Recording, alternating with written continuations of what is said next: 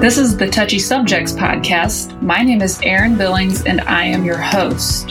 On this episode, the touchy subject that we are going to discuss is mental health, and our panel consists of Dr. Jordan Wilson, a pastor from Birmingham, Alabama, Lexi Smith, a trauma-informed consultant and human rights activist, and Amber Green, a licensed mental health counselor.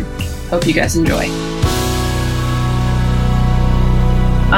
Jordan, I'm going to throw it to you. What can churches do to promote good mental health? Well, it's kind of convoluted in some ways, but I don't think it has to be as complex as people make it to be. When I was listening to Lexi, I know this sounds kind of like a preaching cliche. We have to go from the pathetic to the empathetic. We're very pathetic about our ability to show care for people. I think of the story of the Good Samaritan.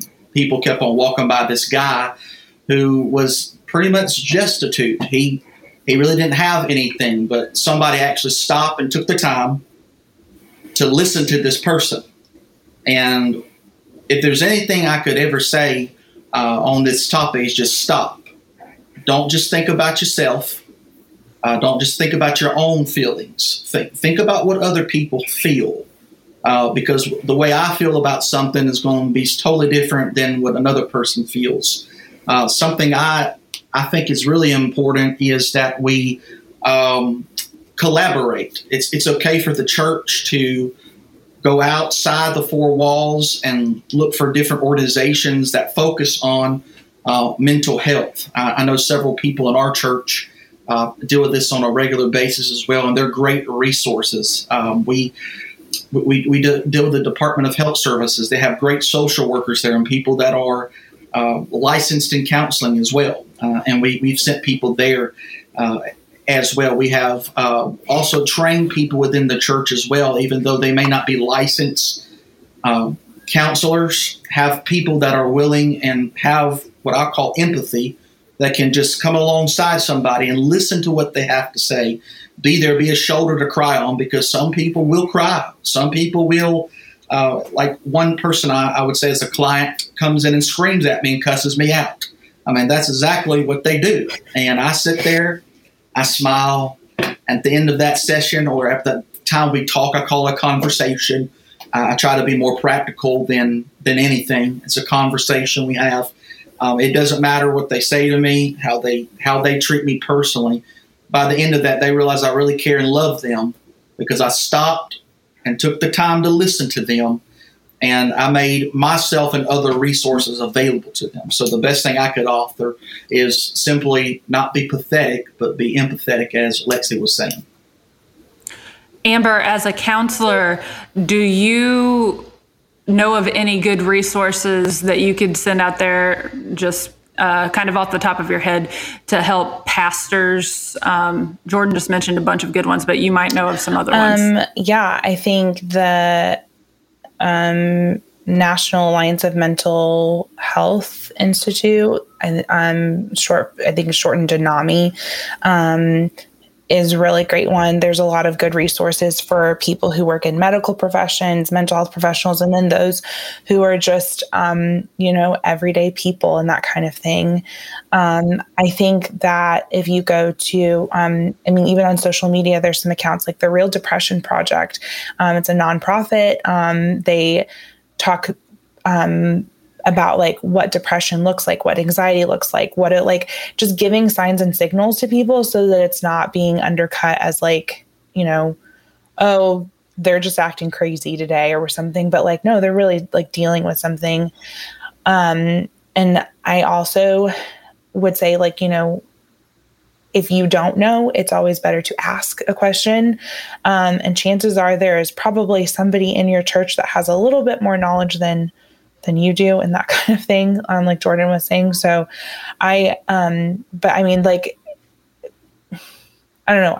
To me, I'm like, I hate to simplify it, but like Google it. Like, you know what I mean? Like if you don't know, Google it. And then, obviously look at credible sources, but there's plenty of free trainings and free resources out there.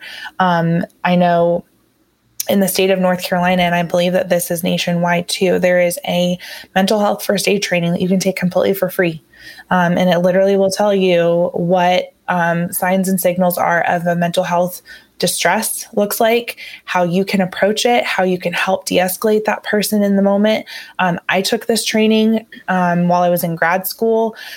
And I will tell you that, like, cannot tell you how many times that has helped me in a school setting, or like Jordan was saying, like having a client that is just irate, and helping them with de-escalating and not using the words, you just need to calm down, but more so approaching them with like, what do you need right now? Like, okay, can we take a breath together? And that kind of thing.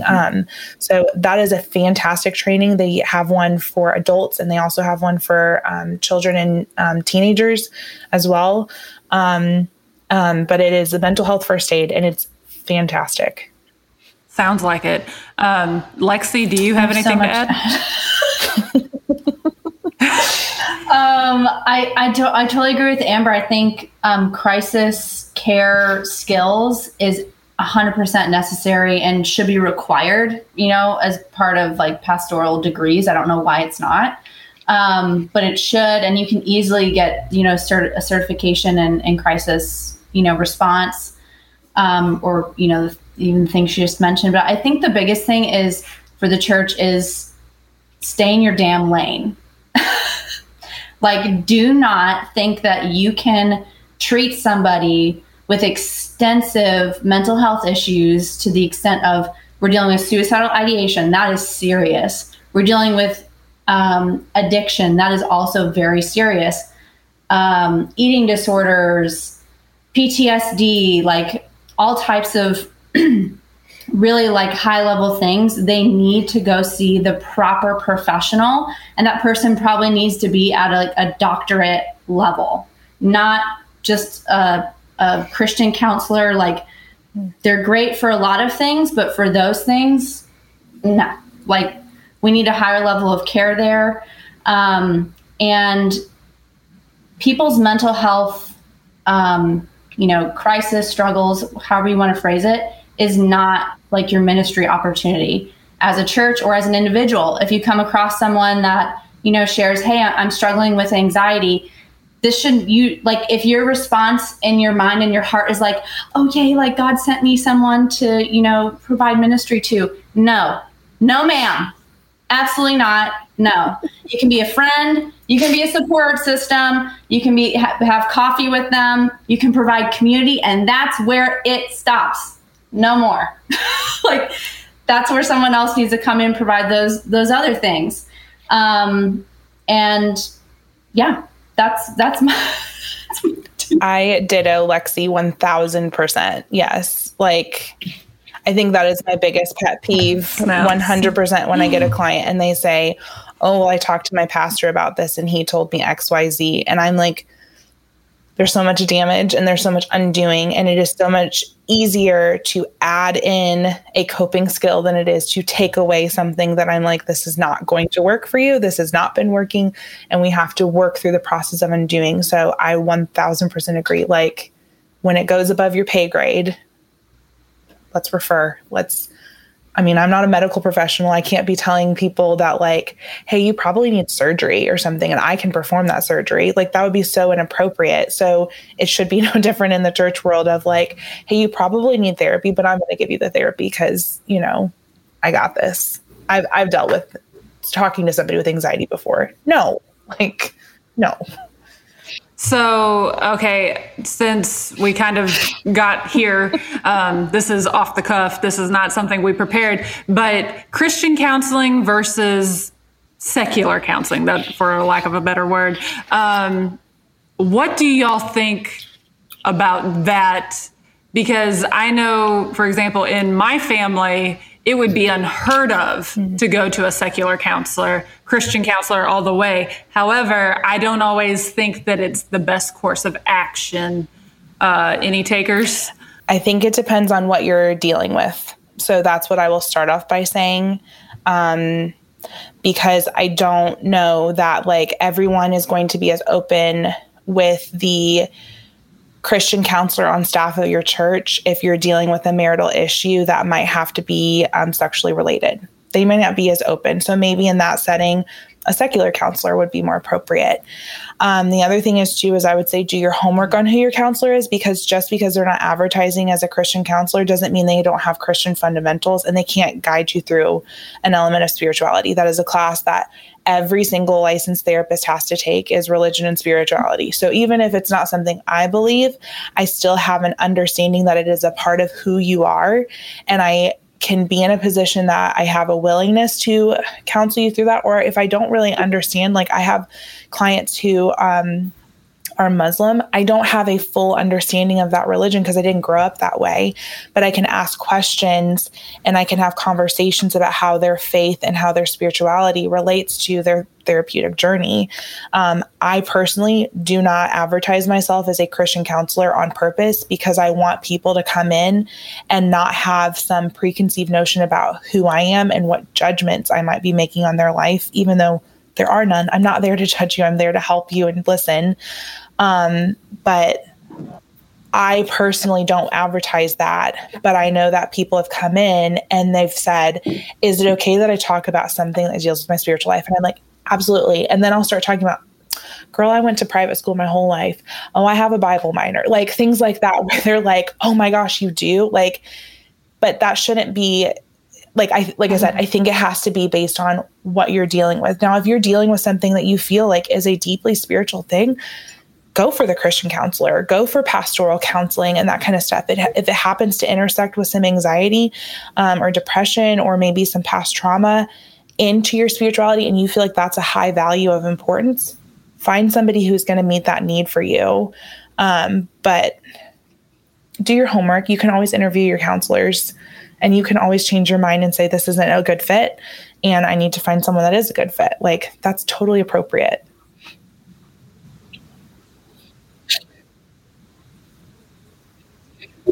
Yeah, that's a great point.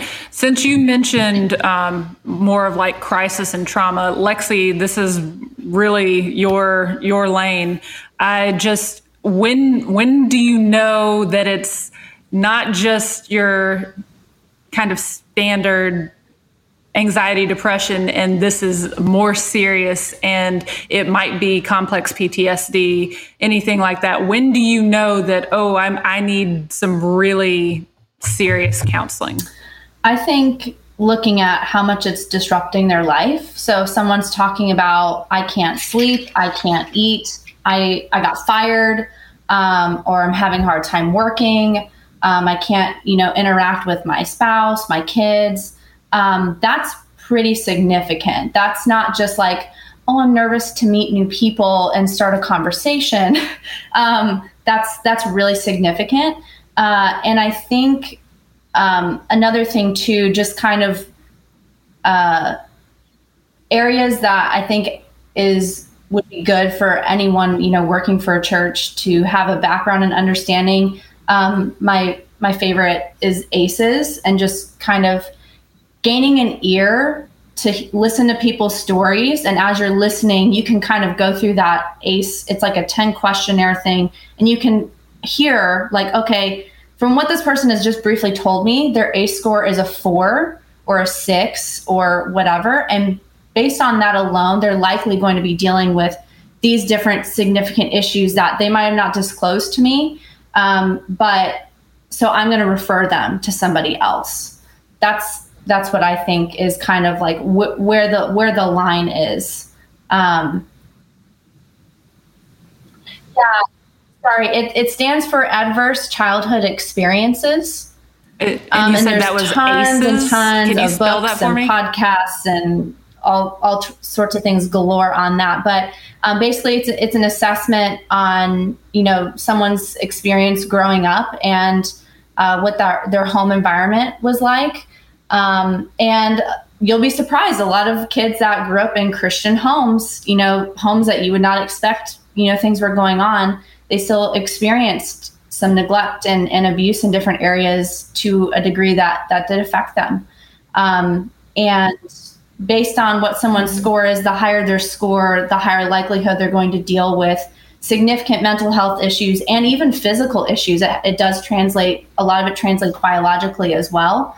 And so making sure that you're caring for your people and the way that they need to be cared for. And if it goes beyond, your capacity, you're connecting them with people that and trust. And I think Pastor Jordan kind of touched on this, but like finding those connections in your community and, taking some counselors out to lunch and figuring out what people specialize in, maybe going to different, meet and greets, stuff like that, happens fairly often. Or, therapists are very willing, I think, to speak to someone on the phone, have a brief conversation, and even developing a relationship with, there's lots of crisis care units, I think, all over the country, and developing a relationship with them and even getting an understanding for what hotlines might even be a good option, and providing to those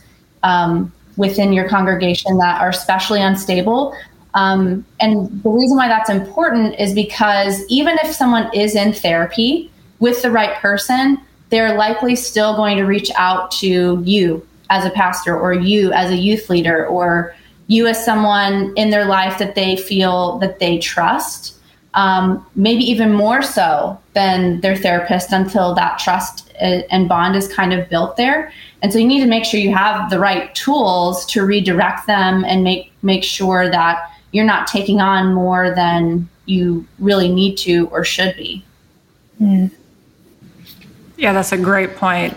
Pastor, so I'm just going to ask you, I know, as somebody who's worked in church ministry for a long time, people come up to you with every possible ailment in the world for you to pray for.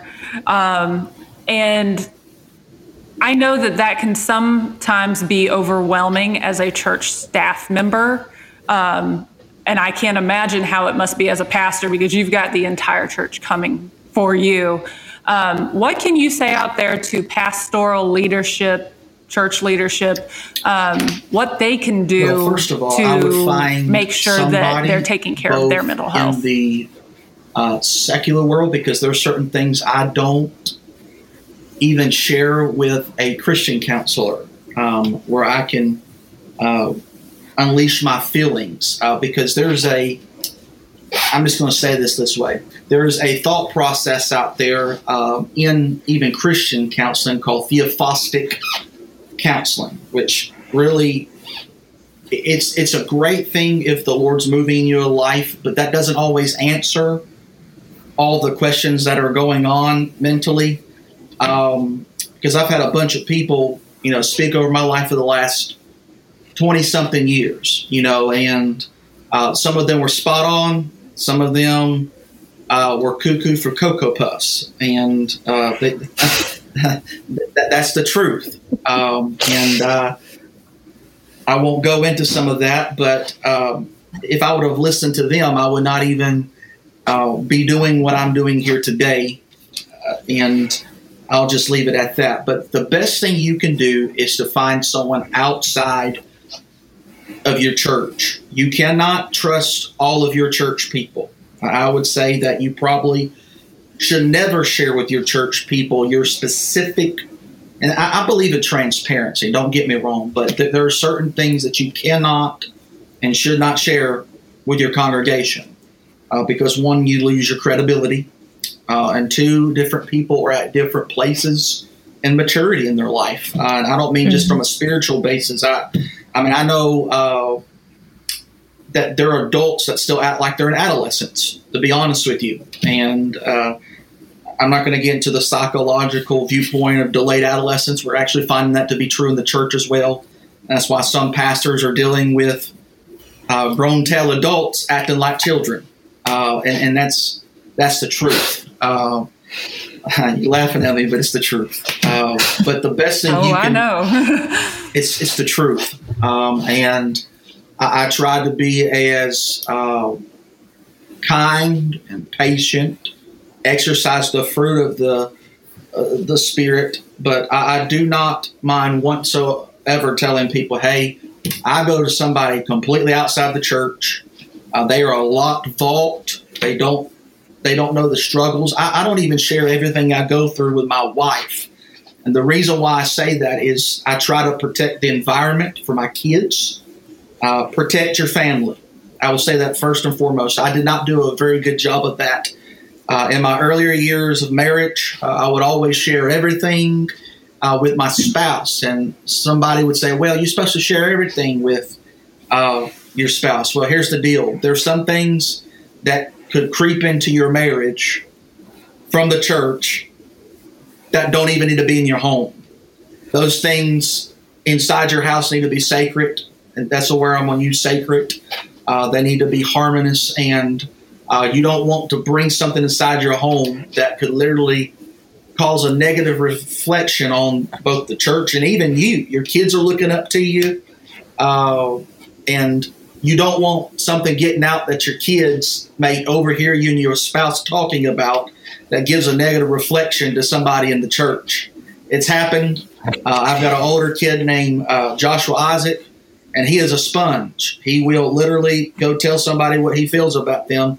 If he sees daddy being treated wrong, he will use a few sports words that he's learned. And I'll just put it like that. And those are things he's learned on the bus, and it's not a debate about what those words are, but he's become very protective. He's seen that. But make a long story short, you have to create a sacred environment for yourself, whatever that rhythm is. There are certain things I share with my spouse, certain things I don't. Find somebody that is both in the secular and the Christian. I kind of blend both of them. My counselor is a mental health counselor. They have a doctorate in it, but they are also a Christian. So he understands. He's pastored before, but he felt called to go into the secular world, and then a church ended up hiring him to do 100% of all. The pastor does not even touch one single mental health issue in the church. He deals with it all, so that the pastor does not have to deal with it. Every once in a while, he'll deal with spiritual issues, this pastor will, and that staff. But he predominantly deals with the counseling issues of the church, so the pastor can completely focus on his family. And that's what I suggest. Find somebody in the community, too, that you can recommend. I actually have a particular number that sometimes I will, see if I can find it, send people to. And this might be something for pastors if they want to refer their members to this hotline. It's 24 hours a day. I believe it's actually sponsored by the NAMI community. And it's 1-800-273-TALK. And there's somebody there at all times at 1-800-273-TALK that is licensed or is a professional counselor that can help with mental health. And it has saved me certain aspects of listening to even certain stories that I don't even understand because I have not walked in the shoes of some other mental illnesses that I have not experienced. And I'm not going to try to pretend with that. And so that is very complicated response, but that's just my reflection on that. No, that was great. Okay, so we've been talking about some heavy stuff. I'd like to end on a lighter note, kind of serious, but kind of light. Things that Christians should stop saying regarding mental health. Amber, let's start with you. Do you just want me to give them one at a time, or do you want me to give my all three of mine? However you want to do it. All right. Well, I've got three. The first one is, have you tried praying? We need to stop saying that. Like, just be done. If someone says they're having a mental health issue, do not follow up with, have you tried praying? They probably prayed more in their life than what you can imagine. The second one I would say is, I'll pray for you, but I want to preface this with, please don't tell me you're going to pray for me and then you don't follow up or build a relationship with me. All that says to me is that I'm going to give you surface level lip service and basically hope that you get over it on your own. And I'm going to walk away and forget that this conversation ever happened. So there's that. And then the last one, I think we talked about this earlier, is why can't you just talk to Pastor so-and-so about this? Pastor so-and-so is basically a therapist. Basically, his therapist is not a therapist, just like basically a doctor is not a doctor. So going back to what we said before, if they can help you with the spiritual issue, go. If they can point you in the direction, go for it. But do not recommend someone talking to a pastor unless they have true mental health background, if this person is going through a true mental health concern. Okay, Lexi, what you got for me? I know it's going to be good. Yes. I'm like trying to like contain all the bad. Don't contain it. Just let it out. The bad words. I want to go for that too. Yeah. I think the thing that I've heard the most as someone who openly shares like a lot of my story and trauma is that the concept of kind of like everything happens for a reason. Like, oh, like I'm so, God won't give you more than you can handle, which is absolute trash. I just muted like 10 bad words. So,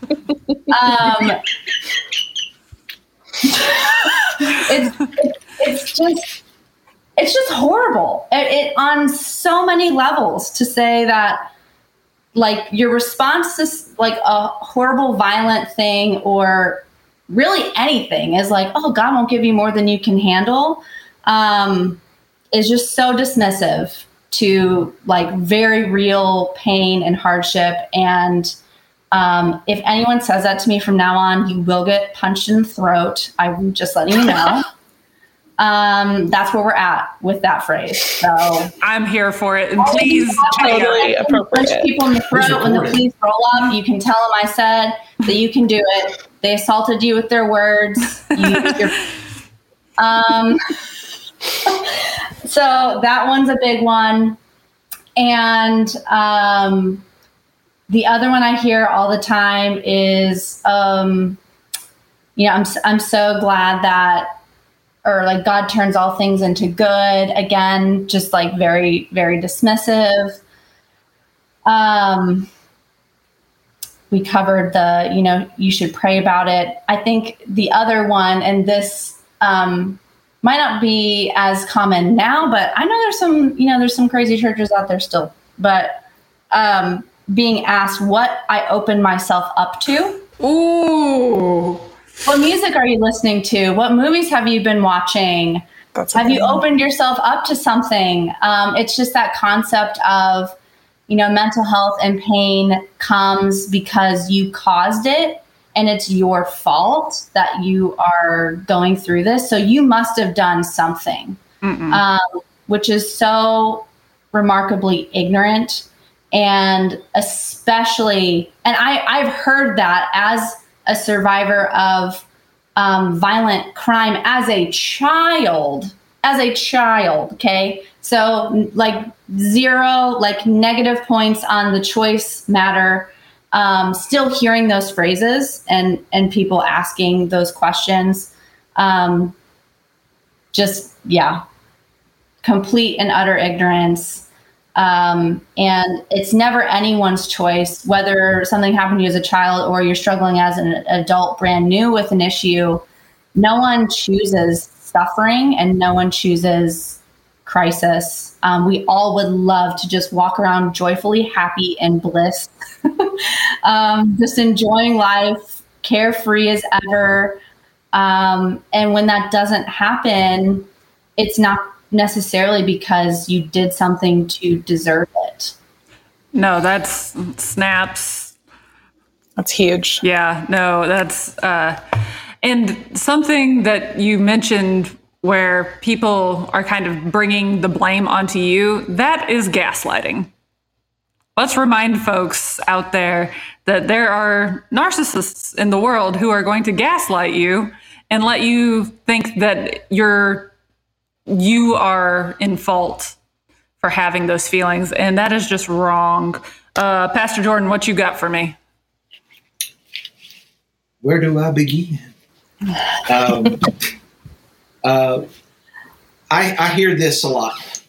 You need to be stronger. You should be stronger. I don't know how you can muster up any more strength after somebody, and I'm just going to be honest with you.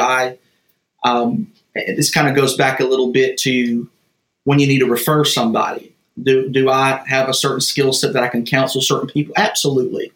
Not every pastor has that. However, I've dealt with situations where there has been sexual abuse within the clergy of the church, and that person's not going to trust me.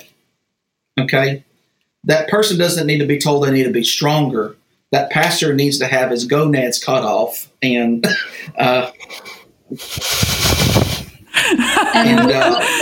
making job. We'll just leave it at that. Shonda, listen, I'm a little bit different with that. And I have no tolerance of it as a survivor myself of sexual abuse. I just have no tolerance of it. I guess I have great compassion for those who have it and have been through it. But some people, even in ministry, have what's called the gene of the jackass. And this particular gene, I call it, is predominantly narcissistic clergy who want to tell their friends in ministry that you just need to be a little bit stronger. Maybe if you were closer to the Lord, then possibly you wouldn't be going through the mental issues. I had no control of somebody raping me at 6 years old. I had no control of me being on staff with a pastor that was narcissistic, that verbally abused my wife and told us how we were supposed to have intercourse. And if I didn't have intercourse that way with them, then I'm just being transparent. Okay, listen. I know if anybody should leave the church, it's me. Okay, if anybody who's had problems with it's me. And so, and there's other people out there. I'm just saying, be stronger. My rear end. I don't know how much stronger I can be to stand up behind a pulpit and still lead a congregation and still do what I've been through, even in my own movement. And I've been treated that way. Okay, so stop saying that. Stop being stronger. Another thing I guess I could say is you're being punished for your sins. You're being punished for your sins. I hear this all that you're being punished for your sins. Well, that's a load of crap. It's not. You're not being punished for your sins. We know that because mental illness sometimes can be the result of generational issues as well. You may be born with a certain deposition for it. That doesn't make you a sinner because you have a mental illness. We live in a jacked up, screwed up world. Some mental illness is the byproduct of what I think is the environment you're in. And you have no control over the family you're born in. You have no control if your parents are psychopathic. You have no control over that. That is not your fault. You did not sin against God because you have a mental issue. I'm going to say this right now. If you're a pastor or a clergy member, you did not sin against God and you got a mental illness. God is not sitting up on a mountain somewhere ready to strike you dead and give you some type of sickness or element or mental issue. That is not a loving God. I'm sorry. It's not. And so I just want to encourage you out there, if you're dealing with that, you're not being punished by God. You have not sinned against God, and that has caused that. Jesus answered the question in the Gospels. Someone asked the question, is it my fault or my parents' fault or my sins that have caused this? And in a paraphrased version, Jesus says, no. No, it's not. And so I want to encourage you on that level to think about that. And then finally, I want to say that you're not a disappointment to God because you're dealing with mental illness. You're not a disappointment with God. You can You can use spirituality as an avenue you can pray. Yes, it helps with anxiety. I don't think it's the cure-all for everything, like we've talked about. However, I would say you're not a disappointment to God if you're dealing with this. I've heard this in the church, you're a disappointment. We're just going to write you off.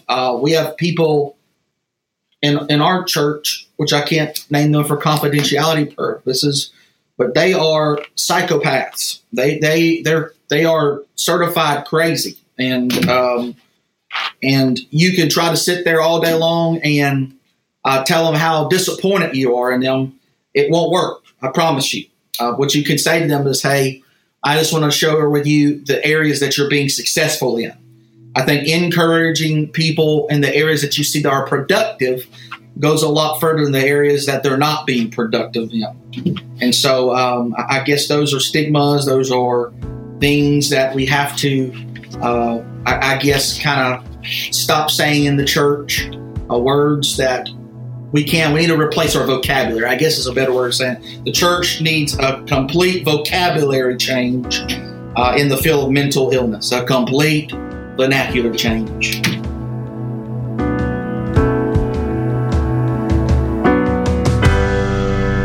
I just want to say thanks again to our panelists for sharing such valuable information with us. And I want to thank you out there listening for joining us on the Touchy Subjects podcast.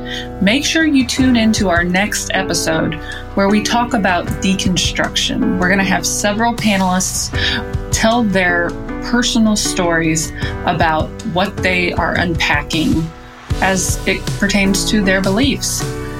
Check us out on Facebook and Instagram at Let's Talk Touchy Subjects. Thanks again for listening. Have a good one.